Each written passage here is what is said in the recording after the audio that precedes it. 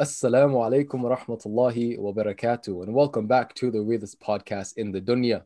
You joined today with the three regular hosts, the three Muslims, and we are joined today with Sheikh Kamil. Assalamu alaikum wa rahmatullah. وعليكم السلام ورحمة الله وبركاته. How are you doing today? Alhamdulillah, alhamdulillah. How are you guys? Alhamdulillah, ya Rabb. Tamam, we're doing good. Subhanallah. So, first, Sheikh, let me ask, were you born in Canada where we currently live? Yes, I was born here in Toronto. Toronto, mashallah. So, what was Toronto like perhaps 20, 30 years ago before I was born? Uh, Toronto was uh, not too different, but from a lot of angles, things were very different. I would say, like I grew up in the late '80s and throughout the '90s, and things were not like they are today in the sense of the spread of Islam, I would say. Um, Islam was starting to spread in terms of, us Muslims being a visible minority. We were not, I wouldn't say we were a visible minority then, but today we are. Like almost wherever you go in the GTA, you find Muslims. In those days, it wasn't like that. Uh, Even if Muslims were concentrated in certain areas, even then, like you couldn't tell that, we were a visible minority. Um, Growing up, we're talking about pre-internet age. Um, uh, Forget about social media. There wasn't even any internet, and so things were much different than obviously with the internet age and the information age, and then social media. Okay, subhanallah. So, my next question, I think like this question is begged. The pros and cons of living as a Muslim back then in Toronto or in the West in general versus the pros and cons of living as a Muslim today in the West. What would you say those are? Uh, to be honest, uh, Muslims living in the West, whether it was back then or whether it is today, we still face the same issues and the same obstacles practicing Islam growing up here in the West, in the sense that many Muslims, still want to hide their identity. They don't want to stand out. They don't want to be seen as Muslims. They want to fit in. A lot of peer pressure, like those things, have not changed. What has changed, I would say, is there being more opportunities for the youth, uh, in terms of more masajid, more centers, more activities. The youth have, more places to go to be with the Muslims than in those days. In those days, it was difficult,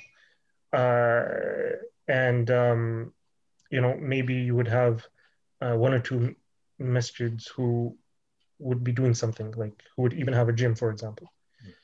So I would say, you know, um, uh, in that sense, uh, today it's better.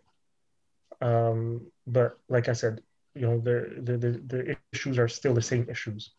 Yeah. Yeah, and I can say that 100%. Someone who grew up in these same places. I myself didn't even start practicing. Being a born Muslim into a Muslim family, I didn't start practicing until 16, 17. It's because I came across a video on YouTube talking about like Iblis and Islam and all of that. And Mhm. then subhanAllah, from there, I basically made Islam my surroundings and I went based off that. But, then that leads me to ask how many people actually had that experience because subhanAllah, all these different ways of thinking um, that begin with secularism, liberalism, Mhm. that are projected onto the Muslims. These are things that are inherently, by definition, un-Islamic and that actually go Yeah. against Islam. Mhm. So how would you say those affect the Muslim youth and the older generations today? Yeah, definitely. Living, I could tell you from my own experience. Uh, Although I grew up here, uh, I left Canada at the age of 19. I went to study. And then I spent, the next, you could say, 17 years abroad studying. I could tell you, like, the huge contrast of living as a Muslim in the West versus living out as a Muslim in the East. Now, I'm not trying to say that, there's no problems in Muslim countries. For sure, there are. Whenever we talk about the issue of, hijrah, for example, um, migrating to a Muslim country, we get a lot of criticism for that because it's like we're trying to say that there's a utopia out there, and all Muslims should go, and everything will be fine. I'm not saying that. You know, uh, Muslim countries have their own problems, but I will say that environment plays a huge role. Environment plays a huge role. Your surroundings play a huge role on your identity as a Muslim. So when we are here in the West, we are surrounded by, as you mentioned, these ideologies: liberalism, secularism, atheism, feminism, etc. And many times we Muslims, we will pick up aspects of these ideologies without even realizing it, without even noticing it. Um, and that's only because we are, in that environment. Uh, if you were in a Muslim environment, you wouldn't pick those ideologies up. You wouldn't pick them up as easily. I'm not saying that, we don't have youth in Muslim countries who have not adopted these ideologies. I'm not saying that, but I'm saying that they're a minority. Why? Because the surroundings play a huge role. And that's why the famous historian, Ibn Khaldun, who has his famous book, Al Muqaddimah, he mentions in it that um, wherever you are, or in fact, he was mentioning in general, where you have a powerful nation and a powerful, dominant empire, let's say, civilization, those who are inferior, the other civilizations, the other nations that are inferior, their people will look up to the more superior nation and civilization, and they will follow in their footsteps, and they will imitate them, and they will want to be like them. So that is the case today. Muslims around the world, in fact, we are not superior. We have this inferiority complex. And so we want to be like the West. We want to adopt many of their, ways of life. And so imagine if you're living in the midst of that environment, such as here in the West, you're going to pick up these un-Islamic ideologies without noticing it, and then you're going to try to somehow uh, try to bridge between these ideologies and Islam, and that's what we're seeing. Unfortunately, the Muslims, the vast majority of them here in the West, want to practice an Islam that somehow mixes between Western culture and their Islam. And the reality is that Islam has its own way of life, and many aspects of Western culture and civilization are completely anti-Islam. We have to say it as it is. We're not saying that we can't take the good from that civilization. We take the good as long as it doesn't contradict what our Deen teaches us. Yeah. 100%. So, Habibi, what was it like living in a Muslim country versus over here in the West? Well, like I said, when you're in a Muslim country, you're surrounded by Muslims. Mm-hmm. Let's forget about the fact that Islam is not being implemented the way it should be, and instead you have man-made laws in almost every single Muslim country. And you have aspects of Islamic laws, being implemented, but the reality is that the Sharia is not being implemented anywhere in any Muslim country the way it should be. Forget about the Muslim rulers. Forget about that aspect. Just the fact that you are surrounded by Muslims. You have masajid. You have the adhan being called. Wherever you go, you're greeting Muslims. Muslims are greeting you. Wherever you go, you have halal meat. You have restaurants. You don't have these issues that we face here as Muslims, where we are surrounded by the opposite. We are surrounded by the kuffar. We are surrounded by kufr. And so that aspect of Islam, that aspect of you practicing your deen, we could call it the social aspect. The social aspect of practicing Islam is much easier there. Is much easier there. And as for the other aspects, like I said, we're not talking about that. But just that aspect, it basically gives you a sense of identity, as I said, where uh, you know you don't feel strange, you don't feel like a stranger, but rather you are a part of this ummah. You are a part of this ummah. And I remember growing up. My background is Pakistani, and my parents used to make it a point to take us back to visit Pakistan when we were very, very young, when we were kids. And I realized that played a huge role in me, wanting to later on go and live among Muslims in a Muslim country. Uh, and the reason for that is because of that bond that was, that was being built there for me, And then later on, I look at some of my friends who didn't have that opportunity, who grew up here, and not once did they leave Canada or the West. They lost that, and today they have no interest. They have absolutely no interest for going to a Muslim country. I'm talking about even the ones who later on started practicing. So they're practicing Muslims, but they don't feel that need to identify themselves with the ummah.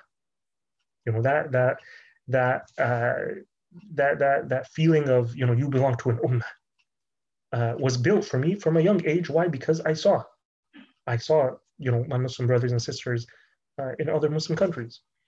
When you're living in the West, yes, I mean, we living in the West, we're living in a very multicultural environment where you have Muslims from around the world here, but it's completely different to go and actually visit those places and to see those places. And when it's done from a young age, it builds that sense of ummah in the Muslim. Hmm. So when did you go out there to start studying? This was in, I would say, the year 2002. Yeah, so 2002. I went with my father for Hajj, and then from there I went to Egypt, and my father returned to Canada, and and then I spent some time in Egypt learning Arabic, and then I went to Saudi. I spent some time in Riyadh, and then from there I went to Medina, spending about 8 years in Medina. And then after that, I went on to a different university in Saudi, in a place called Qasim. Qasim is approximately 500 kilometers east of Medina, closer to Riyadh. And it's known for a place that has produced a lot of scholars. That was the hometown of Sheikh Ibn Uthaymeen, who passed away about 20 years ago. And so I did my master's there. And I spent about 7 years there, 8 years there. And then I came back. MashaAllah. MashaAllah. That's a long time that you were doing your studies. Yeah, I was just about to ask about that. What was it like? Do you recommend that people go study there? What was the education and the timeline like? Yeah, definitely. If one wants to go to study, I would advise that they pursue what we can call traditional learning with academic learning. And so, traditional learning, what I mean by that is going and studying under the scholars, sitting at the feet of the scholars, studying under them, traditionally, the various classical books. Academic learning is, the university style, where you have a structured program that you go through, etc. Someone who combines these two ways, obviously with a sincere intention, there is no doubt that he is basically treading the path of the scholars, and if he works hard enough, he will become a scholar. So yeah, I would definitely advise anyone who wants to go to study that they should do so. Obviously, things have changed dramatically in Saudi in terms of the course that they're going in currently, and so that has affected the universities, the learning, the studying, where unfortunately many of the scholars have been imprisoned. Many other scholars have been banned from teaching. These same scholars that I'm talking about were out, and we benefited from them. Over the course of the last 15 years or so. Wow. SubhanAllah. SubhanAllah. So did the curriculum change? Yeah, and the curriculum they're saying it will be changing as well. Wow. I have not seen that. I mean, I left before all of these major changes, but from what I'm hearing, that's what they're saying. Okay, so question. You have someone who's studying Islam, they're going deep into their studies, but they haven't done the actual proper studies underneath the scholars. And then you have someone who has, and then they become a scholar. Is there a big difference in terms of their studies, in terms of their intellect, in terms of where they're getting everything from? Or would you say it's roughly the same? It's just this one is accredited because it's underneath the scholars, while this one is not accredited, so they can't claim to be a sheikh or a scholar? Look, when it comes to scholarship in Islam, it's not by how much you study. It's not by how many degrees you have, how many certificates you have, how many ijazas you have. It's not about how many scholars you could name as being your teachers. It's not about how many years you've studied. It all goes back to the tawfiq of Allah in the end of the day. Allah subhanahu wa ta'ala choosing a person to become a scholar. And that happens through two ways with regards to the person. And these two ways are, firstly, having the sincere intention, having ikhlas. And this is one of the most difficult things for the student of knowledge, because many times the student wants to go out on this path of seeking knowledge because he sees other, scholars or du'at, and, they have status, they're looked up to. Some of them are celebrity scholars, and so they want to become like them. They say, okay, this is what I want to become. So they leave their home on the path of seeking knowledge, and this is their intention. This is a corrupt intention. They'll never become a scholar like that, because the intention from the very beginning was for the sake of the dunya. So the first thing, as I said, is sincerity of intention. The second thing is hard work. A person can be as sincere as he wants, but maybe he's lazy and he sleeps all day and he doesn't put in the effort.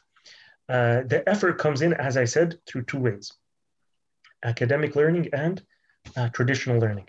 So those who were with us, who studied with us, you had some who had put more emphasis on their academic studies, and they would pass all their exams. They would, they would always be getting, the top marks in class and whatnot, but they wouldn't go out of their way outside of the university to study on those scholars. And so they became what we could call academics. Today they're academics. they're good at researching. They're good at writing papers. And that's good. I mean, I'm not bad mouthing them. I'm not saying that this is not needed in our ummah, but I wouldn't call them scholars. We wouldn't call them scholars in the Islamic definition. Western definition of a scholar is someone who has a PhD, right? But that's not the case. In Islam, we don't call a PhD holder an alim, a scholar, but rather an alim is someone who has mastered all of the Islamic sciences. We're talking about, all of them, from aqidah to hadith to fiqh, usul al-fiqh, the Arabic language, the Quran, all of that. He's mastered them. He's memorized these various mutun, these various classical books. And an important ingredient for being that alim is action. Being a scholar who practices what he preaches, who practices the knowledge that Allah has given to him. And that's where many fall short. That's one of the most difficult things after the intention. The intention is very difficult. And then also putting into practice the knowledge that you have. Well said. All right. Bro, one thing that popped into my mind was when you came back to the West, what were some things that initially, just hit you and you were just like, you got that little bit of a cognitive dissonance? Things that, when you were here, you were a little bit desensitized to, and then you really noticed it when you came back. Mm-hmm. That's a very good question, because that was the very first thing I addressed in my very first khutbah when I came back. And that is just the sins that surround us in this environment. Me coming from that environment where I didn't see these things, even though I grew up with them. I mean, it wasn't something that came to me like, oh my God, what is this? I'm not talking about that kind of reaction, but just the idea that, wow, I'm back in this filth again. And the reason why I addressed it, I chose to address this topic in my very first khutbah, is because I knew that the majority of the Muslims are desensitized to many of these sins and to much of the filth that's out there. We're desensitized to it because we're living in it and we become accustomed to it. And I knew that before long, I will also become desensitized to it. So let me address it now before that happens. So I remember I addressed it, and the khutbah was about, being aware of becoming desensitized to these sins that are around us and to the filth that's around us. And after the khutbah, the brothers, they said, we decided not to live stream the khutbah and to take it off, because it was, they felt it was a bit too reactionary or too hard, and it might get them in trouble. And yeah, so I feel that even until now, I feel that these are issues that we need to actually be speaking about. And the reason for that is because if you have our imams and our khatibs only speaking about, let's say, doing good deeds, getting closer to Allah through different acts of ibadah, etc., without pointing out the dangers that we live in, then the Muslims, they'll never wake up. They'll think that, their surroundings, the filth that's out there, it's completely okay. They're already desensitized to it. They're already accustomed to it. They'll think it's not a big deal. And that's the reality that we live in, where, you have many Muslims, like our sisters, for example, who, they have a certain attire, certain type of hijab that they believe is completely okay. They think that the hijab only means a piece of cloth on your head, when and you could wear anything underneath. Some of them think that as long as my skin is covered, I can wear whatever I want, and they wear the tightest of clothes. And the Prophet ﷺ warned of a time that will come when there will be women who will be clothed. They'll be wearing clothes, but they're naked. And the scholars, they interpret that to mean that they're wearing skin-tight clothes. And the Prophet ﷺ, he cursed such women. He cursed them. So I'm just mentioning this as an example, one small example. Otherwise, the examples are many.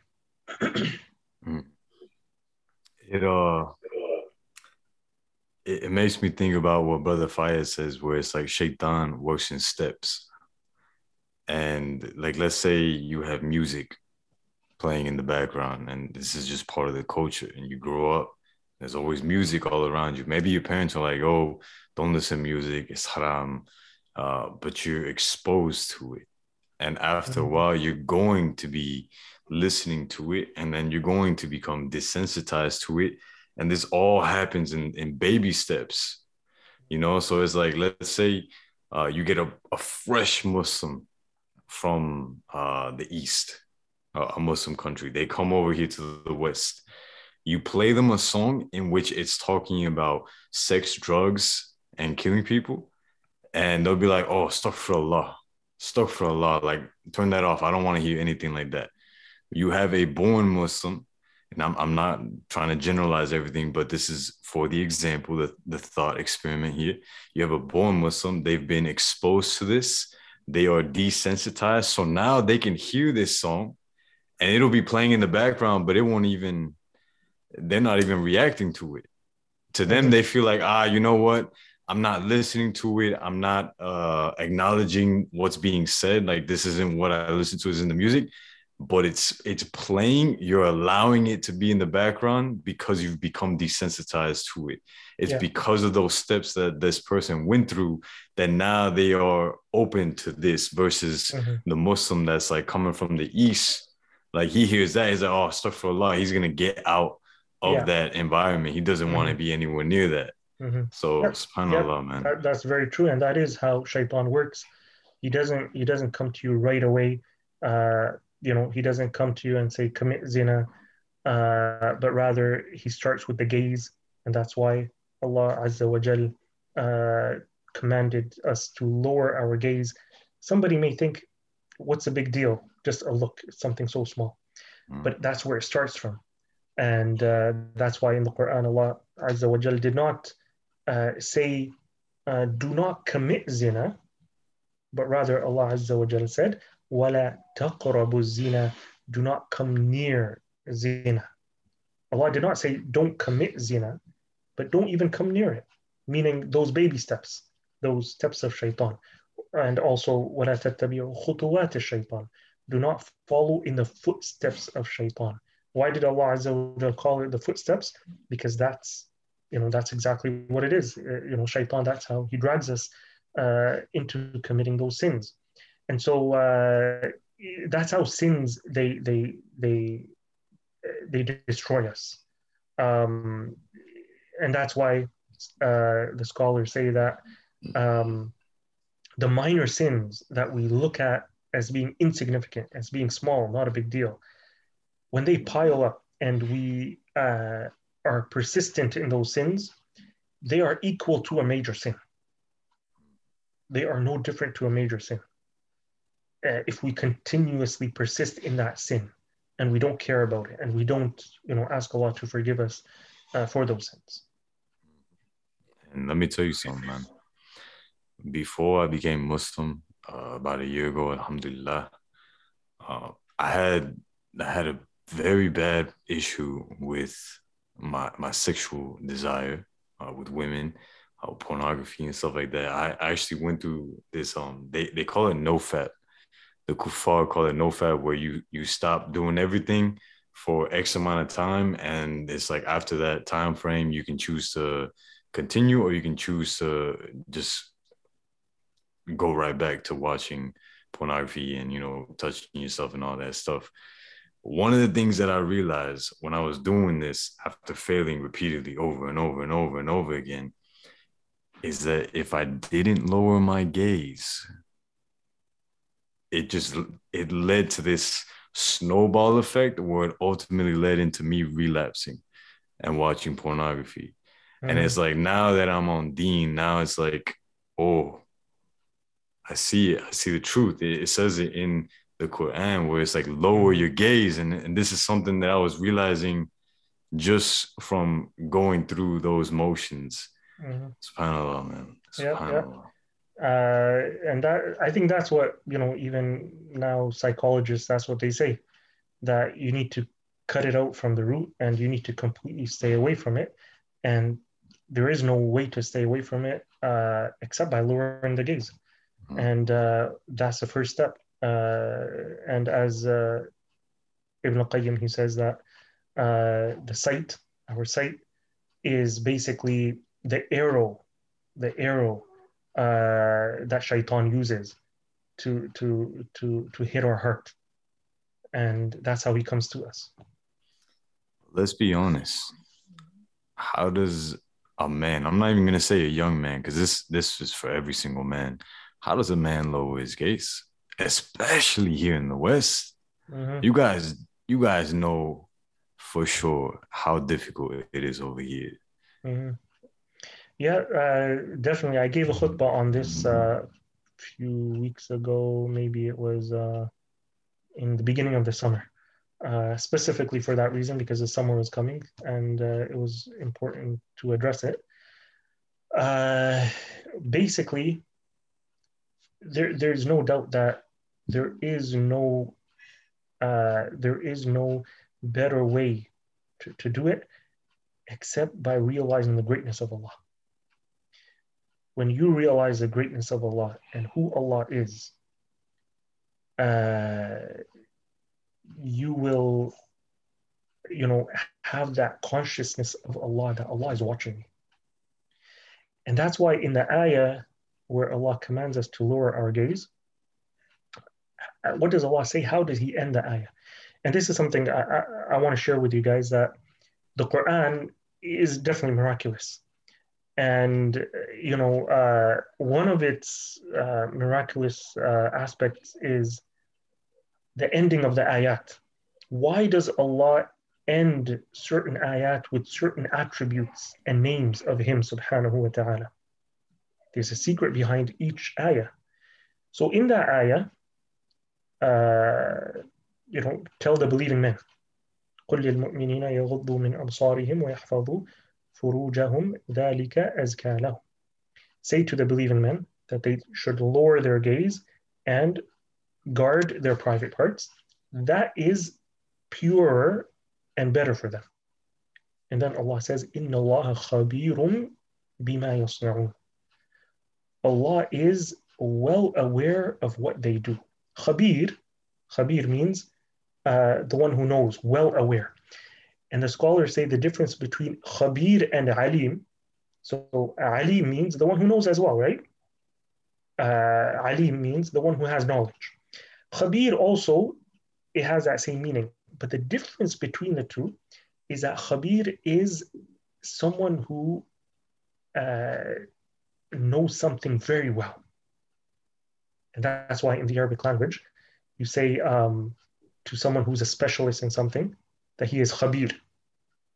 That he is a Khabir, he's a specialist, he's skilled at this particular thing. And in the Quran, Allah only uses Khabir to mention His knowledge of things that otherwise are unknown to most people. So when Allah says that He is well aware of what you do, it is signaling to us that yes, you'll be looking at those women thinking that those around you, your friends, didn't know what you were looking at, but Allah knew. So you secretly take a glance and you're with your friends. They didn't know, but Allah is telling you He knew. And so inculcating that idea of the greatness of Allah, that Allah is watching me, there is no better way for us to help ourselves to lower our gaze, and Allah knows best. I think a big issue, and I'm gonna speak for reverts, because I don't know if it's the same for Bowen Muslims over here in the West, but like I grew up with this thing where I was taught is like you should look at people in the eyes, you should look at people and acknowledge them. And I was also taught that like I should look at women, and if I lowered my gaze from women, it was either one, that I was gay, or two, that I was weak. And it's like now I have the Quran and my own experience from what I told you when I was trying to get rid of the pornography addiction, where it's like, look, lowering the gaze, Allah has decreed it for us. And my experiences showed me that lowering the gaze is essential. But then I have like this different narrative that I was taught that's like over here battling all the time, where it's like I see a woman and obviously my natural sexual desires, my inclinations, and this other narrative is over here like, look at her, acknowledge the presence, get attention, talk to her, go do this, go do that. But it's like, man, it's a huge battle. And again, I'm gonna speak for reverts here. I don't know if it's like that for born Muslim men. Yeah, it's a struggle, and we just need to continue that struggle, and not give up. I mean, bro. SubhanAllah. SubhanAllah. So in the last few minutes, I feel like this is something I wanted to mention earlier, but Angel has some really, really good questions, mashallah. I feel it's important to mention some practical examples of things that we believe that were propagated by the West that we see as normal, right? This just being one of them, the gaze, the glance, having, boys, girls mixed together, men and women mixed together, not segregating. These are things that, like, if we call for segregation, like we're weirdos, basically, right? The same way if even if a woman wants to be a housewife nowadays, it's like, that's weird, right? Polygyny is like, you don't even say the word nowadays. But even things like mortgages, right? This is something that Islamically is not coherent, but it's so normalized. And it's that we have, a different fatwas being given that are saying that, I'm not here to give any fatwa, I'm not a scholar, right? I'm not. But we have different fatwas saying that, you can get a mortgage, right? In this scenario, in that scenario.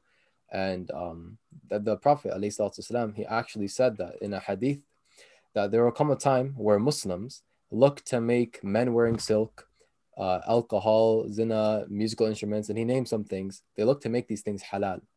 And this is what we're seeing nowadays because of the West. And a few different hadith popped up in my head. For example, the Prophet, ﷺ, he said that Islam began as something strange and it will return to something strange. And that's exactly what we're experiencing. Feeling otherized, alienated, like we are the weird ones, we're strange people because we don't adopt certain practices that these people adopt. And the other hadith of the Prophet ﷺ said that basically there will come a time where Muslims follow the non-believers so closely that if the non-believer put his hand in the lizard's hole, the Muslim would also put his hand in that lizard's hole.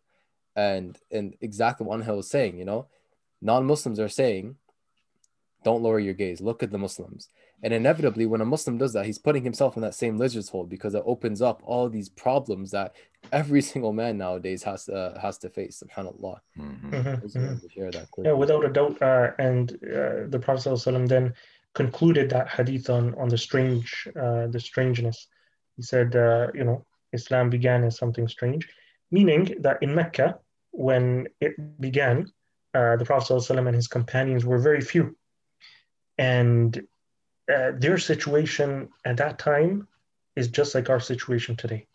they were looked at as strangers. Like, who are these guys? What are they doing? They're going against the norms. They're going against our ways, the ways of our forefathers. And so they were looked at as being strange.